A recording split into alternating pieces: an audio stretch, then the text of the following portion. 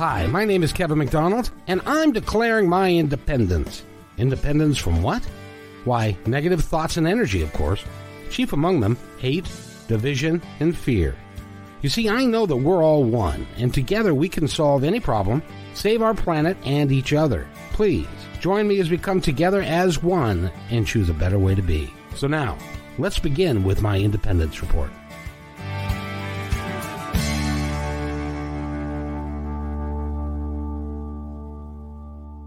Welcome, everybody, to my Independence Report. My name is Kevin McDonald, and today we are really fortunate. We've got something. By the way, I want you to grab a piece of paper and a pencil because you're going to need that during this episode because we have a retired colonel from the United States Air Force, where my son is and she is been in public service her entire life, and she's also an author. And she's written a book about how to influence people and how to write them more effectively. And we're going to get into that. She's also got some free ebooks. Did I say free? I did. I said free ebooks, and we're going to talk about that as well. So Colonel Carla D. Bass is our guest for the hour. And Carla, how are you today? Kevin, I'm delighted to be joining you. I'm doing fabulously, and I thank you. Oh, you're more than welcome, because we've got a lot to talk about, you and I, because you've taken it upon your life work because you spent 30 years in the Air Force, and you were in the security end of things, correct? Yeah, I was in intelligence for 30 years. Yes. That's what I was trying to say. Yep. And you weren't a security guard; you were an intelligence officer for that time, and then you left there. And you did the same. You're doing the same thing now for the U.S. government, yes? Correct. Yep. That's 45 years worth of defending our country. So when are you going to retire? I'm not. I'm just having so much fun.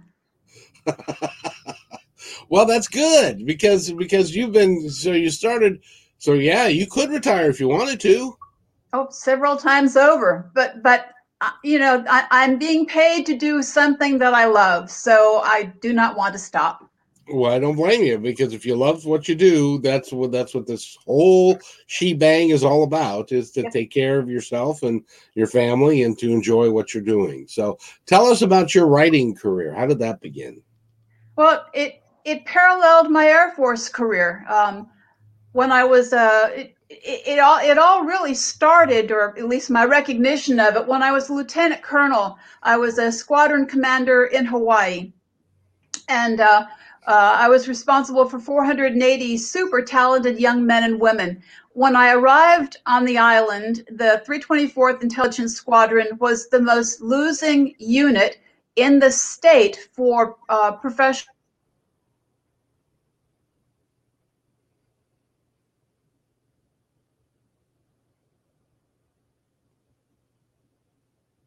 Uh-oh.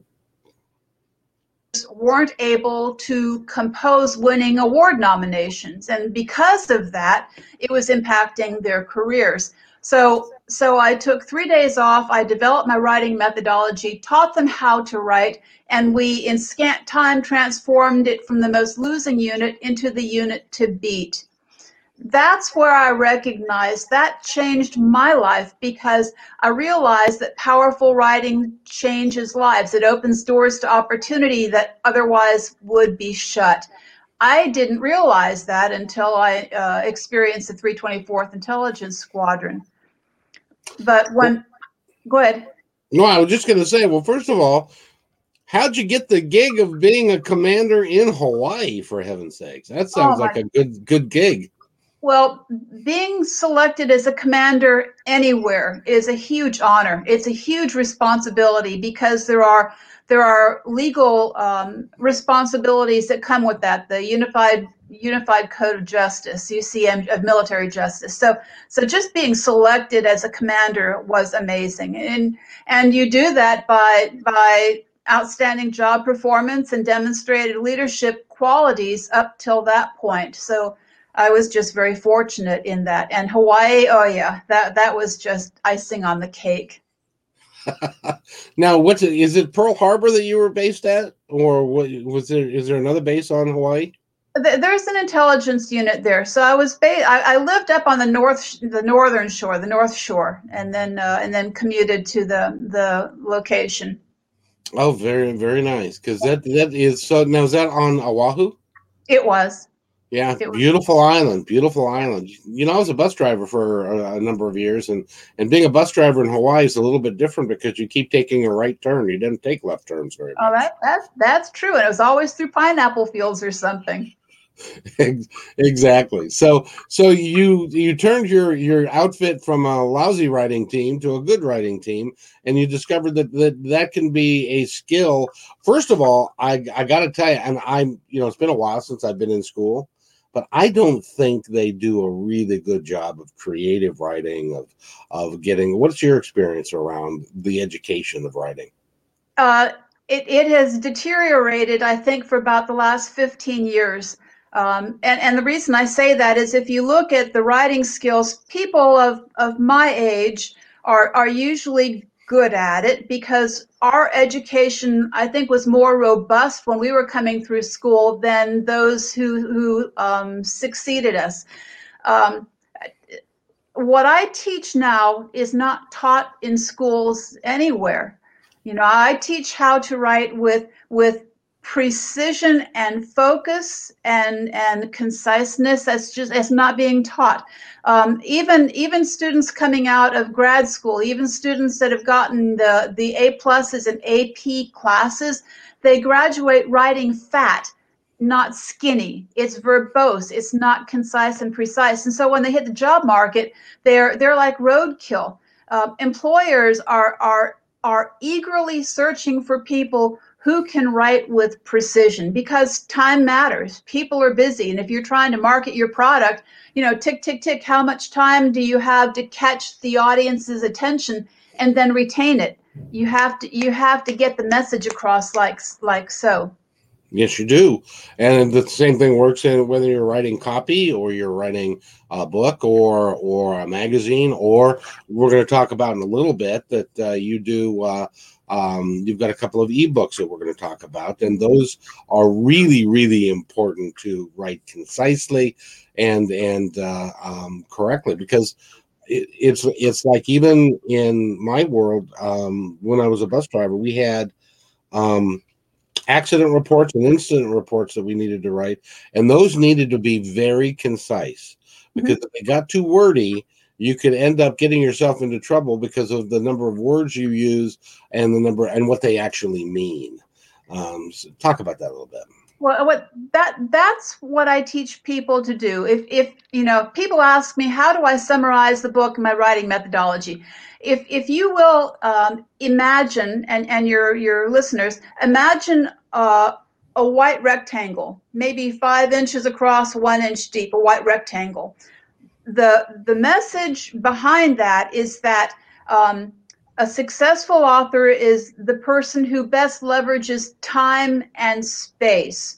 So tick tick, I'm busy. Get my attention and get off the stage. And the space, that white rectangle, is you are very often space constrained, like you just mentioned, where on a government form, there's often areas that are actually demarcated on the form where you have this much space to make your case, or describe your grant project in 250 words, or give me the byline of your article in 170 spaces. So the author who best leverages time and space wins. So in that little white rectangle, put in big black letters the word opportunity. So that space is your opportunity to convey your message as potently as possible in as few words as possible. And that's what I teach people how to do. How do you do that? How do you because there's a little bit of creativity that goes into it and understanding the English language and the meaning of words and all of that. How do you get people to understand all that? Okay, and to answer your question, I'm going to describe the book just a little bit. Please do. All right. So the book is broken into 4 parts. The first part talks to strategizing your message. That's the first thing you have to do, is to strategize your message. And I've got several strategies on how to do that. One of which, for example, is I call it don't bury the golden nugget. You identify what's the main message you want to impart, and you put that at the top, and then you follow it with background information and ancillary information. So if the reader gets interrupted, or if you only have 2 minutes out of maybe an hour to convey your point, what's the most important point to make, you put that at the top. So there are several strategies on how it is that you craft the message itself. The second part of the book talks about word sculpting. So now that you have your draft, you want to hone it. You want to get rid of the useless words, the redundancies, the words that hog space, and I've got examples of that I can share with you. But between strategizing the message, like an inverted triangle, the strategizing the message is the top part, and the bottom part of the triangle is where you go sentence by sentence and you word sculpt it. You get rid of all of that bureaucratic blather, and then you end up with that hard-hitting message. That's how you make every word count and every second of the reader's time play to your advantage. Every job I've ever had that is of value and of consequence, you have to put together a resume. Yep. And a lot of people will put together a resume that'll have dates and times and stuff, but they really don't get to the heart of the matter, which is why you need to hire me. Well, it's the impact. So let me talk resumes for just a second. Then the first thing about resumes is the verbs. So going back to my word sculpting tool number 5 is verbs are your friends. Rely on them. So imagine a hard-boiled egg. Okay. Got it. All right. Now make that hard-boiled egg 6 foot tall. Big hard-boiled egg, and focus on the yolk. The yolk is the hard part of the verb. The white stuff is everything that we use to suffocate verbs with nowadays. So, for example, place an emphasis on is the same thing as emphasize. Provide protection is protect. To be successful is to succeed. To pose a threat is to threaten. So you see, if you peel away all of those excess words, all of the white in that hard-boiled egg, and you focus on what's the real verb, that's one way that you can make the writing more concise, more crisp, and save all the space that you were wasting on that white surrounding area. I was just thinking while we've been talking, in addition to like resumes and things, in the job that you've had for basically 45 years, if you're not writing things concisely and with the purpose that you intend for that, you can get folks into all kinds of trouble if you can't write well, can't you? Well, exactly. And to respond to one of your earlier questions about writing and my career, as a first lieutenant, which is basically a baby officer, my job was to give daily briefings to the director of the National Security Agency. Wow. Okay, so, all right, as a first lieutenant. So this is a very junior person briefing an extremely senior individual, and truly every single word counted. You had to be very precise in what you were communicating and how you communicated it. So I learned from my earliest days, to write that way.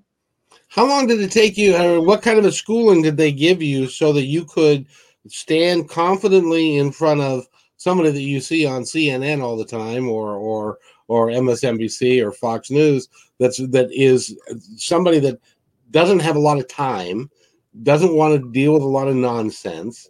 How did you have the confidence to be able to stand up in front of that guy? I don't know. I just did it. Well, you did it. Apparently you did a fine job, because I know that would scare the hell out of me, being in front of somebody that is that powerful. Well, that's not to say I wasn't nervous, okay?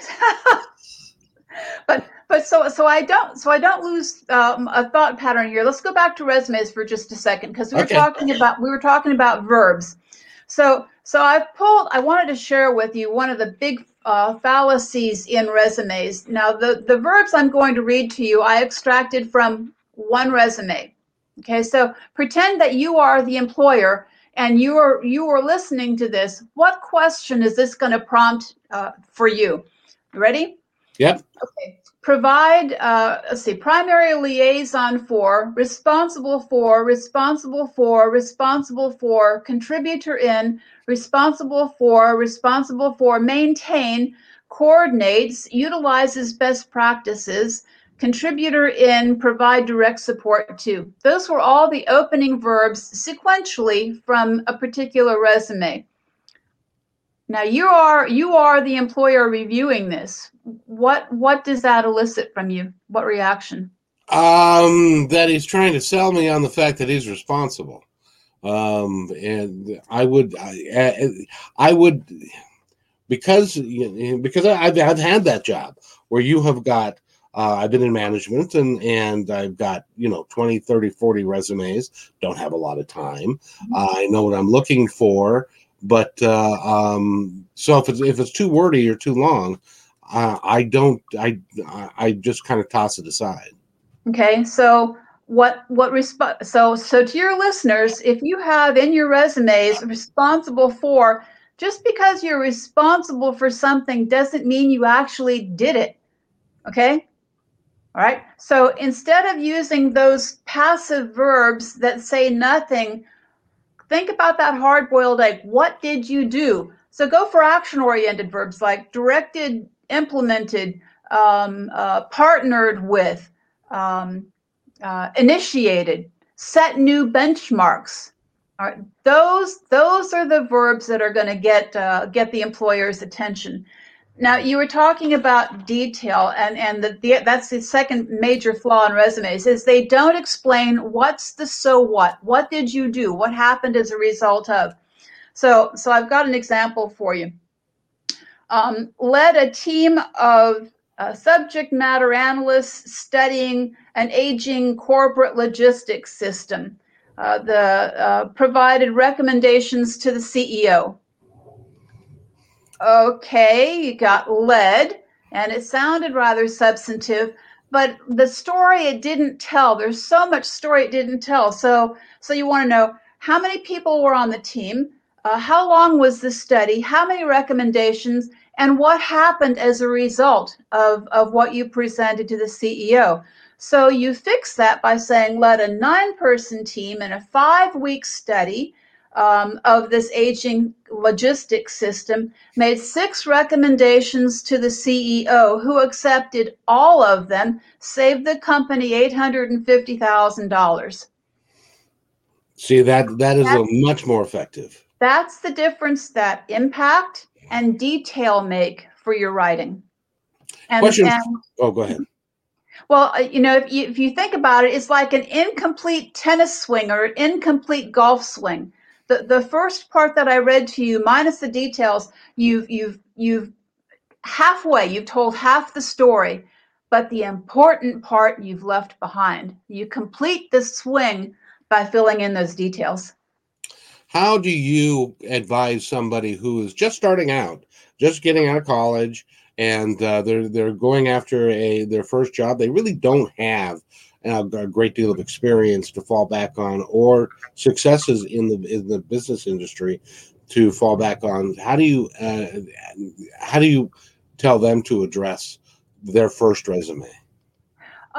I suggest that they look at any community activities that they had, if they're truly coming out of school. So the first resume, look at community activities, any volunteerism.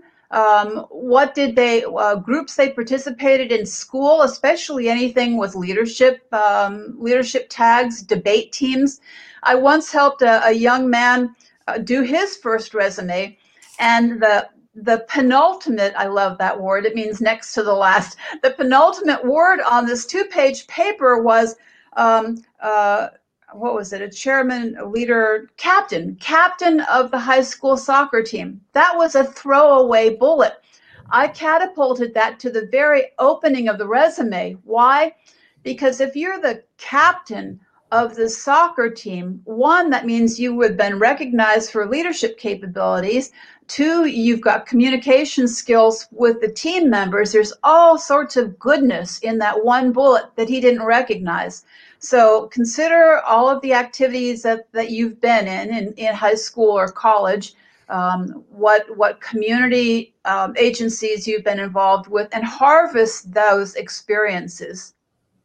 When I was in management and I ran across a resume for somebody that was a captain of a football team or a soccer team, or they were the president of their or vice president of the student body association, I flagged those resumes because that individual had a certain quality that I might be looking for.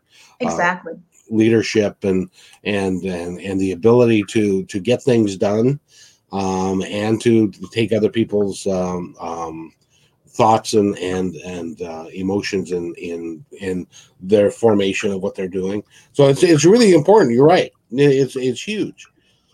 And people often don't think about this, but being a waiter or a waitress is also notable, because you are on the front end of that pointy spear. You are the primary interface with the customers. So you're the one that's going to have to deal with, did a dish go bad, customer dissatisfaction. So there's a lot of leadership involved there too. So if you were a waiter or waitress, on that resume, explain at what restaurant, if you can quantify the number of people that you served, how long you were there, any particular situation that occurred and how you handled it. So a lot of employers very greatly respect the skills that comes with being a good waiter or waitress. I will tell you, because that was a field that I was in. Mm-hmm. Was in the restaurant industry, and I will tell you that a good waiter or a good waitress or a great bartender or somebody that could communicate with people effectively became a great employee all the way around. Yep. It didn't matter what field we were talking about, because you can train smart people to do different things. But what you can't do is get people to understand how another human being might perceive something. Yep. Another thought along these same lines is compliments. If you have earned any accolades, either from that waiter or waitressing job or anything else, is capture those, and if they're poignant enough, put those in the resume. You know, Exactly. recognized for or received a letter from a happy client if that person called you out for superb performance. So those are all golden nuggets that you can weave into fodder for a good resume. So as an example, when I was a busboy at the DoubleTree and it was brand new, I was the first employee of the month. And so that is something that you would put at the top of your resume, isn't it? It is. It is. And remember, we're talking about detail. So let me talk a second about detail. Like I showed you in that one example about 9-person teams, 6 recommendations, and so forth. When you're saying named employee of the month, finish that sentence, because that's only half of that tennis swing. Employee of the month out of an X number of person organization. Oh, I Okay. hadn't thought of that. Yep. So detail. What detail do is they provide a mental yardstick for the audience that sets the context, so the audience understands exactly what you're talking about. Because there's a big difference, employee of the month from 30 people, or employee of the month from 400 people, or employee of the month third consecutive time, or employee of the month 4th time this year. So finish that tennis swing and make sure you provide all of the details. Well, very good. That tells me a lot. That's really good. So let's talk about your book that you recently wrote. Mm-hmm. Hold on just a second. I'll bet you can come up with a title faster than I can. Right to Influence. Yes, indeed. Right to Influence. What got you started down that road of creating that book? When I retired, well, let me back up a second. It's in my soul is the short answer. When my father, who was also Air Force, commissioned me, he told me three things. He said, stay focused on the job. Don't get caught up in politics.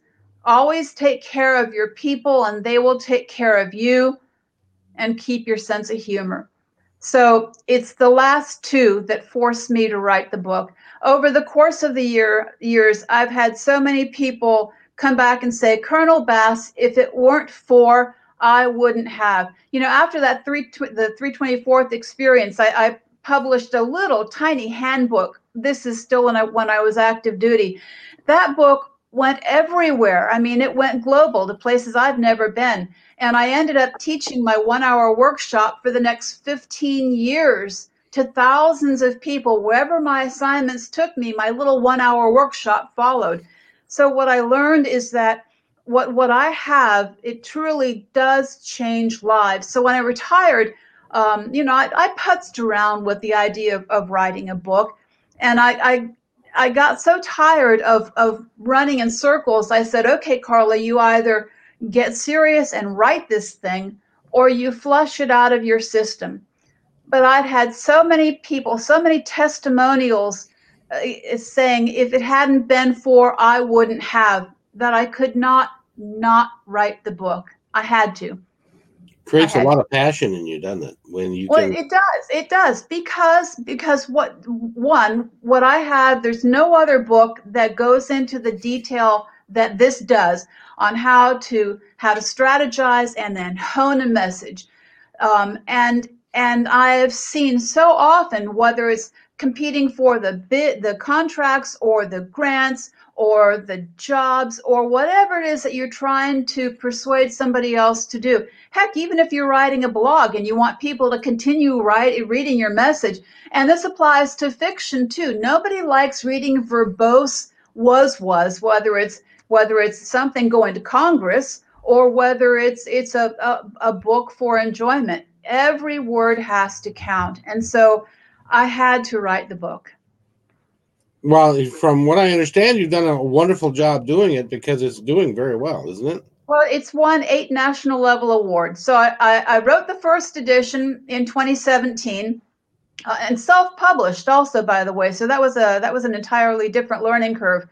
So I wrote that in 2017, and then I began teaching workshops for government agencies, for corporations, for NGOs, a lot of work with local public libraries. And in the next 2 years, I developed so much a large amount of new material for those workshops that I incorporated that into 70 more pages and published the second edition of Right to Influence in 2017. So to finish off, I started talking about the book. So the first part talks about here's how you strategize the message. The second is the word sculpting tools. The third part is applying this to daily products. So there's a chapter on grants, on resumes, on presentations, on the essays for college applications, several other chapters that apply this technique to real life needs. And then the fourth part of the book, the fourth of 4 parts, is 200 exercises in the format of before, here's the horrible example, after, here's how we transformed it, and then analysis. So you can actually walk with me and you can see exactly what I did and how I did it to go from ugly writing to crisp, sharp, concise writing.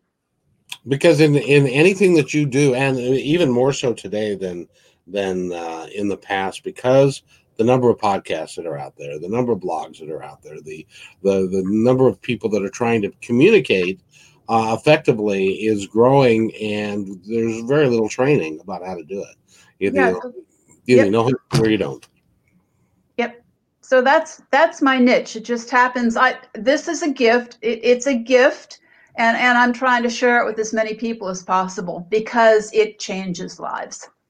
Yeah, it really can, because if you can write well, there can be the difference of being the guy whose resume is at the top of the pile versus being at the bottom of the pile. Mm-hmm. It can mean if you are a nonprofit and you're going for a grant, I know you have an book, a free ebook on your website. Which, by the way, what's your website now? Yeah, it's Write, WRITE, to influence.net, right to influence.net. So those 3 free ebooks. The first one talks about here's how you write to win a standout resume, write to win a performance review, write to win a grant submission. So again, I've taken the strategies and word sculpting tools specific to each one of those products. And I did that because COVID has hurt so many people that those 3 things I thought were the greatest needs now. So they're on my page, writetoinfluence.net. I also produce a twice monthly newsletter, short and concise, that also has writing tips. So if anybody would like to receive that, it's email me at carla@writetoinfluence.net. I value my readers' time, and so each one of these email, I emphasize they're I put a lot of work in these things. They're practical advice on writing skills, and they're focused. How do you have the time? You're working a full-time job for the U.S. government, and you've got a seminar that's out there that you can do, and you're writing a book. When do you sleep? I don't. I don't. But at this point, I need to give it. I need to doff my cap to my husband. He's very patient and very understanding, and very supportive. He understands that this is a passion. It's just something that I have to do, and I couldn't do it without him. So I don't sleep, and I have an understanding husband. Well, I'll tell you, the cool thing about what you're doing is you're following your passion, which is a big thing around here because it's important that, and by the way, if you're following your passion, you tend to do it better anyway. Yeah, and it's not work. Oprah calls this thing a heart song. So I've been blessed with 2 heart songs. The first was the Air Force, and I decided in 7th grade. In 7th grade is when I chose to go Air Force intelligence in particular. So that was my first heart song. And then as I completely, this was serendipitous, maybe not, but from the job with briefing the director of National Security Agency from the earliest days of my career, powerful writing was just the other half of the coin. So that was my second heart song, is powerful writing.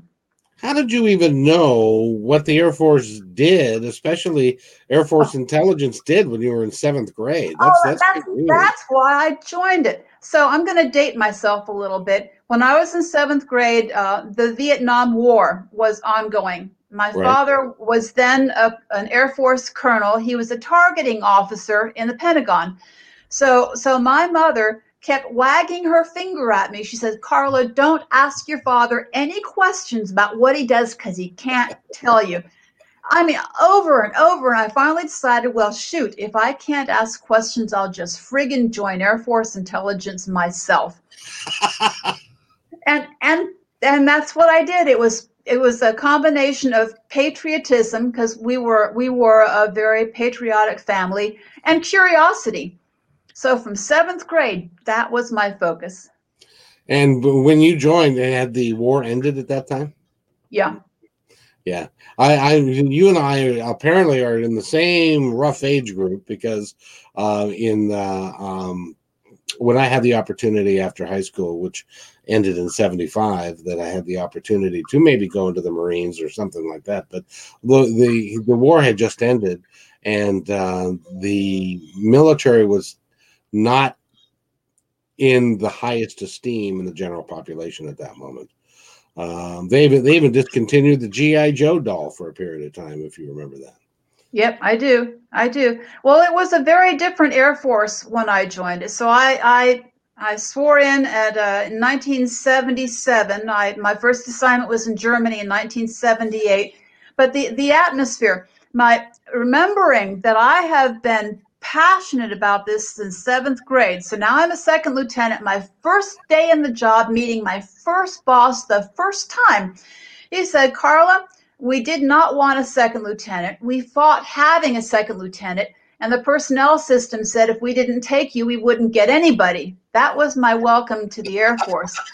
And his boss, the colonel, and these were both well-meaning, decent people. The colonel said, Carla, why don't you just go home and have a family?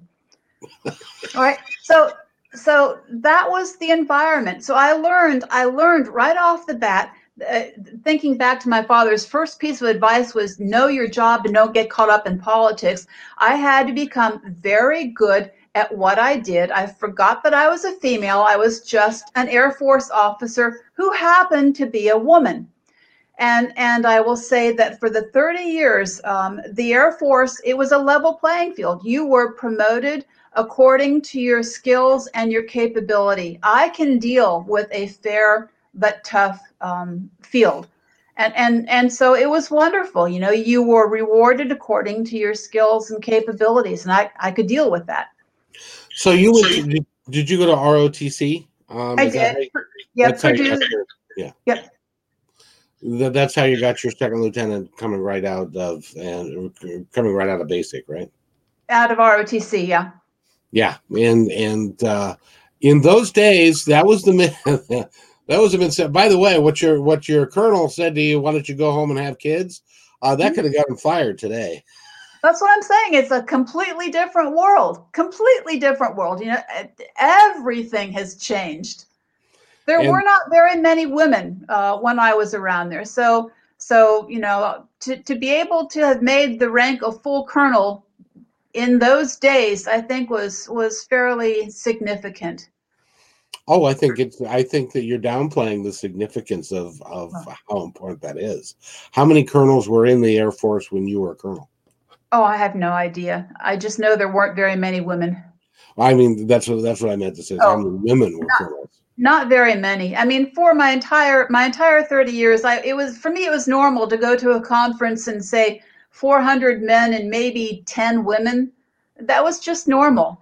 And that's why I came to think of myself appropriately so as an Air Force officer who happened to be women. I knew a few others who were women who happened to be Air Force officers, and that was putting the wrong emphasis on the wrong syllable. Okay. Well, and you've got to be very in those days, and even today, they still talk about that there are issues between the sexes in the military today, which is normal because it's in the general population as well. It's everywhere. Mm-hmm. And you've got good people and you've got people that are still dragging their knuckles on the ground. Well, you know, I would do this again in a heartbeat. If I could say I do and start all over again, I would sign up for another 30 years now. Well, you strike me as a no-nonsense kind of gal that somebody is not going to want to particularly mess with because you know how to write, and that's a formidable weapon right there. Well, yeah. I mean, if you're trying to defend budgets from being cut, if you're trying to justify projects for new funding, I mean, you have to be able. Well, I was a budget officer for a while too. So if you're trying to make a play for a new system or a new program, when there are other programs competing for those same monies, you have to be able to explain what advantages does my program offer, what happens if it's not funded, and what's the capability today and how am I going to improve the capability. So the person who spins the most compelling story is going to get the money. Wow. You are really good at the English language. But I was curious. Do you teach people how not to write above the intelligence of the person that they're writing to? Oh, this is funny. Well, that goes to know your audience. So there's two thoughts that went screaming through here. First of all, you have to use the appropriate terminology for the appropriate audience. Here's an example from the 324th Intelligence Squadron. This was a resume bullet that I was supposed to sign. It said earned +3/-3 on the DLPT. That's all it said. +3, -3 on the DLPT. I had no idea what that meant. So I pulled the young lady in and I asked her, what did you do? What is this? When you translated that into English, it means that she scored 95% on the reading and 95% on the listening defense language proficiency test in Chinese. Oh, jeez. All right. So the bit about writing with the appropriate language, if that bullet were intended to go to the language professionals only, they would understand it. But that bullet was going in a performance evaluation. Performance evaluations and promotion boards are sat upon by logisticians, communicators, legal folks. It's cross-functional, who make the determinations on who gets promoted or not.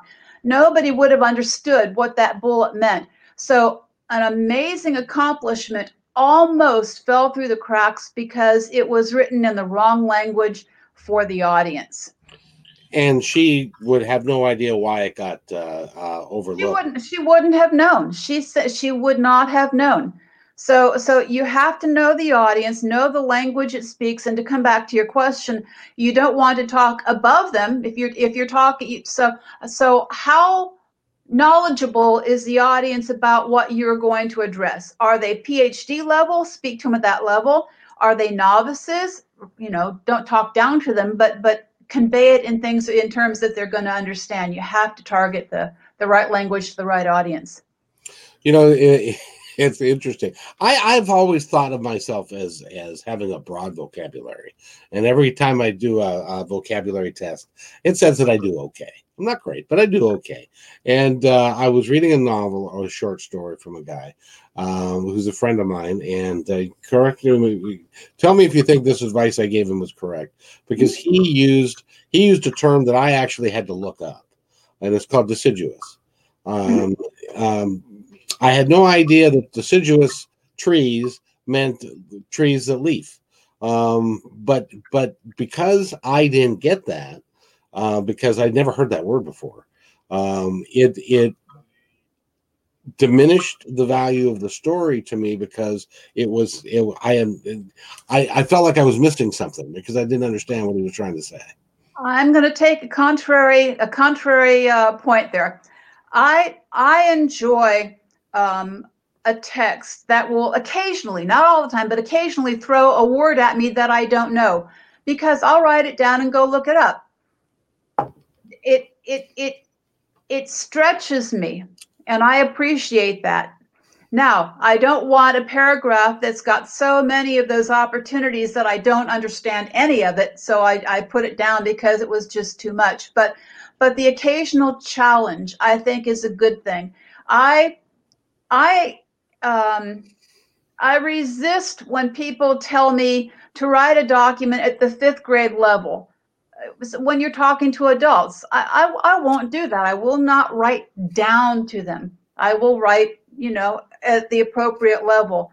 But I like the occasional challenge. So with the office I'm with now, occasionally, and this is where I was thinking it was funny, I will try to slip in one of these more elevated words and see if I can get it through the review process. And because I'm tweaking the tail just a little bit, when I say elevated words, I'm talking sophisticated words that I'll try and spike in, and they pretty much get edited out. But every now and then I get one through, and I score that as count that as a victory. Because you're playing a game with them. And they know it. It's all done in good jest. Here's one of the words I have yet to succeed with. Desideratum. DESIDERATUM. Desideratum. That's a very fancy word for requirement. So in a lot of our writings, we're talking about the requirements for this, requirements for that. And so I was seeking a synonym for the word requirement, and that's where I found desideratum. And nobody had any idea what you were trying to say. No, that's why I say it's a joke. It's kind of an in-office game, and I'm not ever going to get that word in a document, but at least I got to mention it here. Well, exactly, and so even if you were a novelist in your writing skills, you would not you would put some of those words in there to try and elevate somebody's game a little bit. Occasionally, occasionally. Now let's talk fiction for just a second. You pointed out my time is really, really limited. So the amount of time that I have to actually read a book is I mean that's so rare. But when I sit down and read a book, I want it to be worth my time. So my genre, my favorite genre is spy novels. I enjoy that. Okay, surprise, surprise. The author that my go-to author is Dean Koontz and Daniel Silva. They are the best at packing every single sentence. I mean, just brilliant what they do with words. Now, you go to another author, and I won't give any specifics of who, but I've based one of my presentations, one of my web classes or in person, I call it Spin That Captivating Tale. And in that presentation, I give examples of here's how to do it, from the opening lines to catch the reader's attention to examples of, oh my God, these sentences are poetic. They are so power punched. But then I also have examples of other paragraphs that are so fat, they are so verbose.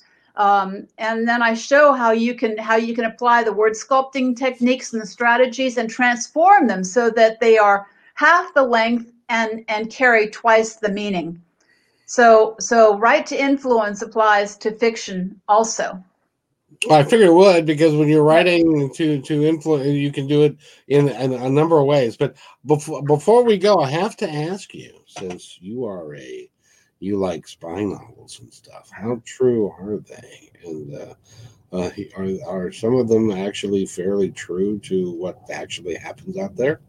I would assume so. Oh, that was very, very clever of you, because that denoted that you have no earthly idea, which we both know is not true.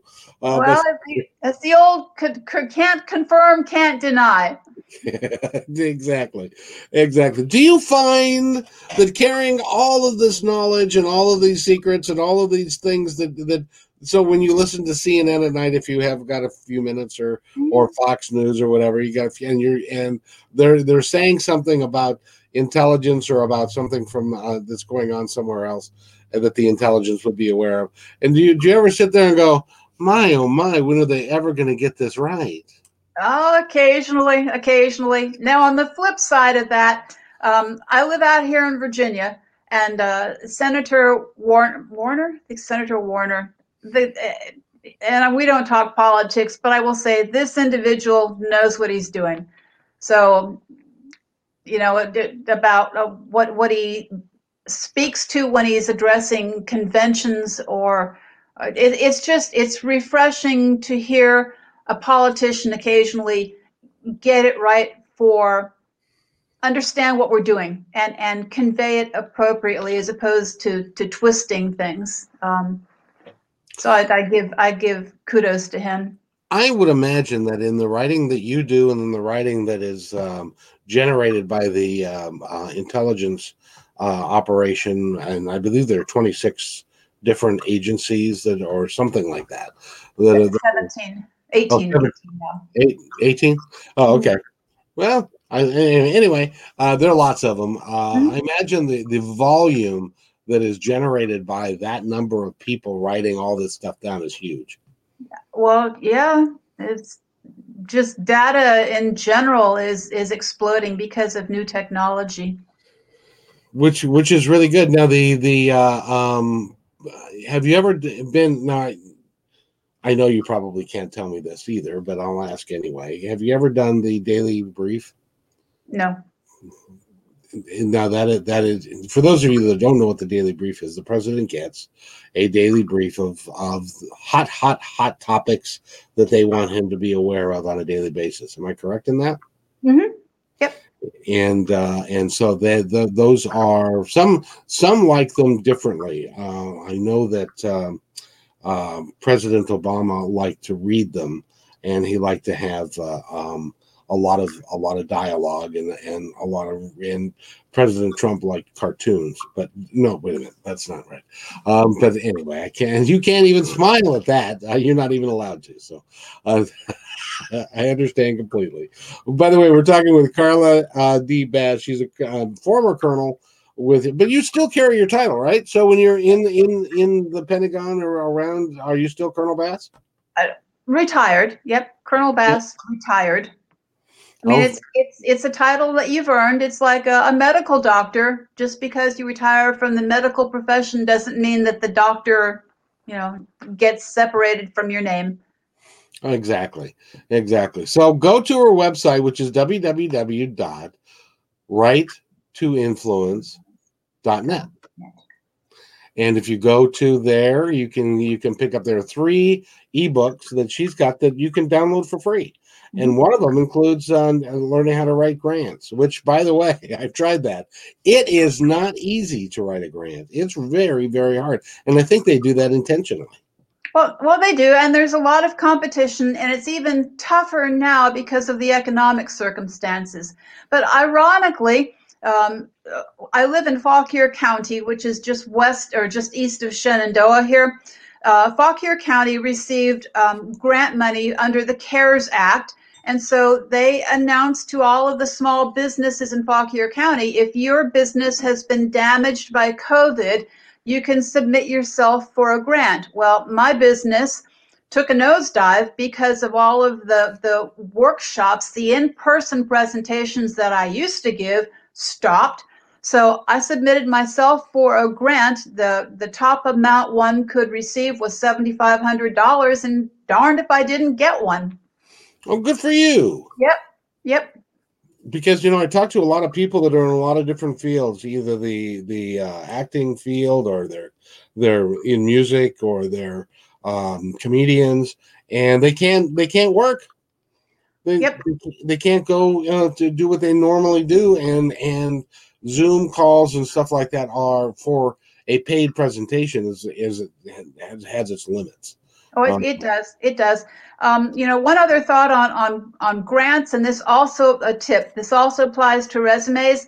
When you're submitting either the resume or the grant submission, you write it from the perspective of the reader. So when you're submitting a grant request, the question you answer, the number one question is, here's how my program will further your mission. You're writing to the owner of the money.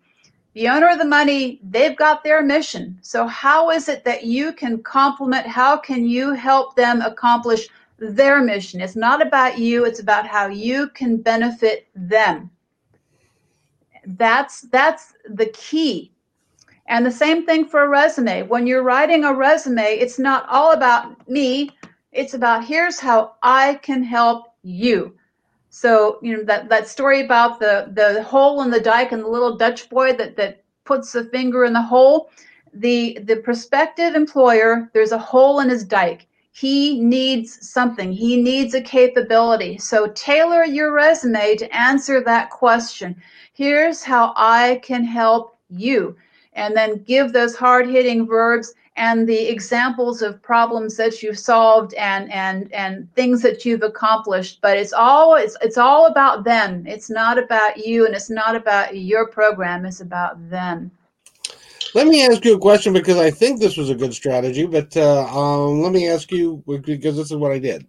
Because I was in the food service business, I wanted to go to work for a brokerage firm. This particular brokerage firm had just landed a new line of products, which were pickles and mayonnaise and stuff like that. They were a local brand in the Pacific Northwest. And so I went and interviewed with them, and that went very well. And I didn't have my resume with me at the time, and so I took my resume. I went and bought a bottle of mayonnaise from this particular company that were now going to be repping, and I emptied out the mayonnaise, and cleaned it out and put folded my resume and Yep. put it into the mayonnaise jar and then dropped it at the front desk of the brokerage firm. Was that a good strategy? I love it. I love it. Do we have another minute for a parallel story? We do. Okay. All right. So I have a list of 10 reasons why a boss needs a staff who can write well. I'm not going to I'm going to cut right down to number 10. Number 10 is to work the occasional miracle. And here's the story. When I was the group commander at NSA, I had 2,800 people working for me. Wow. Yep. Well, when I arrived on station, I arrived in July. The Air Force birthday ball is in September. I arrived. There wasn't time to change any of the plans for that year. So that birthday ball, out of all those people, we had 240 people come to this birthday ball, and that's counting spouses. So that means I had 120 people out of all of those folks come to this Air Force birthday ball, and that stunk. So as soon as the gavel went down, I said, next year is different. Next year, we're going to have a waiting list. Next year, I'm going to have this facility maxed out because there is no esprit de corps within the Air Force. I had to fix that for the Air Force folks at NSA. To do that, I needed one hell of a guest speaker. So who do I want? I want the chairman of the Joint Chiefs of Staff. Now, for your listening audience, that means I'm a little tiny colonel at the bottom of this triangle. The chairman of the Joint Chiefs of Staff is the pinnacle. This guy is like God. So from my reaching down all the way to the chairman of the Joint Chiefs of Staff, that was a reach. I went to General Hayden, was then the director of NSA. I went to him first and said, Mother, may I please invite General Shelton to come to be the guest speaker. Okay, that was important. He said yes. So to come back to your mayonnaise jar, I word sculpted one short letter that basically said, I want to instill esprit de corps in my Air Force people, but I need you to do it. And then I wrapped that, and with the details of the event, I wrapped that up in a piece of camouflage netting. And then my second-year-old or second grade daughter had given me a stick with a little American flag that she had scotch taped to the stick. I crammed that in the netting, and that was then handed to General Shelton. That was the invitation. And you know what? He came. I had 600 people, which is the most that the Marriott banquet hall could accommodate. 600 people, and I had my waiting list. That next birthday ball was one for the books. So I like your mayonnaise jar story. Thinking out of the box, demonstrating creativity sets you apart from the crowd, and that's what you strive to do in all of these things, whether it's the resume or the performance review or competing for all this stuff. You want to put yourself ahead of the crowd, and that's what you and I both did there. Well, I appreciate that. I really do. I have enjoyed our conversation today. It's been great fun. Thank you. Me too. Fun. Thank you so much. We've been talking with Colonel Carla D. Bass. She's retired from the USAF. My son has yet to retire. He's going to be there for another 15, 20 years or so. And but I really appreciate having you on the show. And by the way, writing skills are second to none. And if you want to get ahead, and you want to convey what you really are trying to say, if you can't write it down, you can't say it well. And so it's really great that you're doing that, and you're helping a lot of people, and you've got a lot of validation around that, haven't you? Oh, definitely. So go pick up the book. It is www.write2influence. That's it. Write2influence.net. Write2influence.net. There's a couple of free offerings there. Write Carla a note and tell her that you heard her on My Independence Report and that you are real happy that she was here. And get the book so that you can write your way into a better job, because it's possible, isn't it? Oh, yeah. Because there are people that are full of golden nuggets that they don't even know that they have.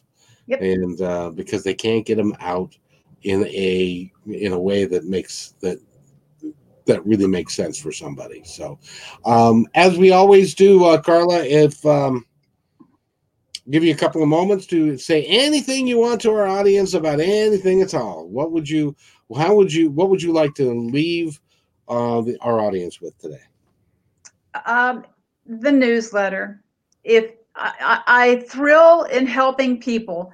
So if you would like the newsletter, email Carla@righttoinfluence.net, and it would be my pleasure to correspond with you.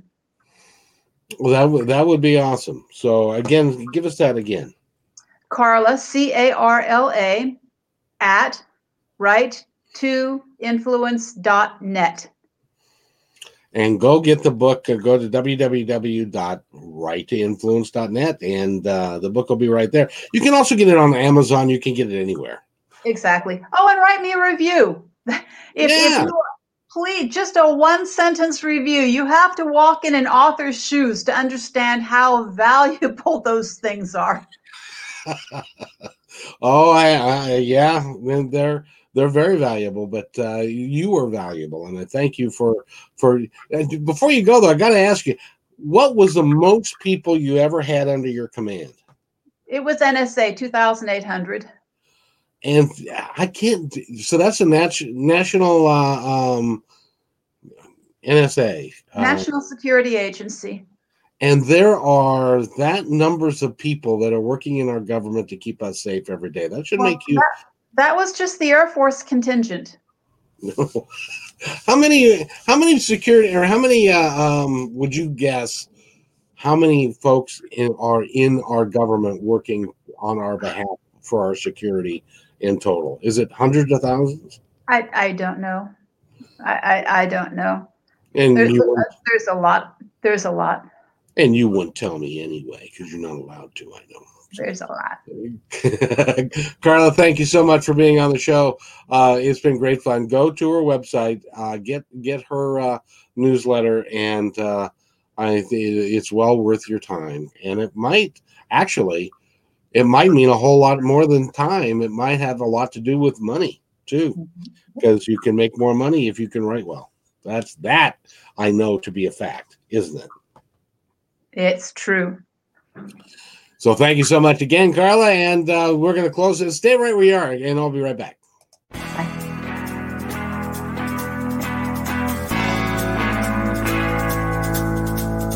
Hey, and thanks for listening to this episode all the way to the end. Hey, pretty cool. Hey, don't forget to follow us so you can receive regular updates and new posts. And remember, take care of each other, because each other's all we've got. See you next time on My Independence Report.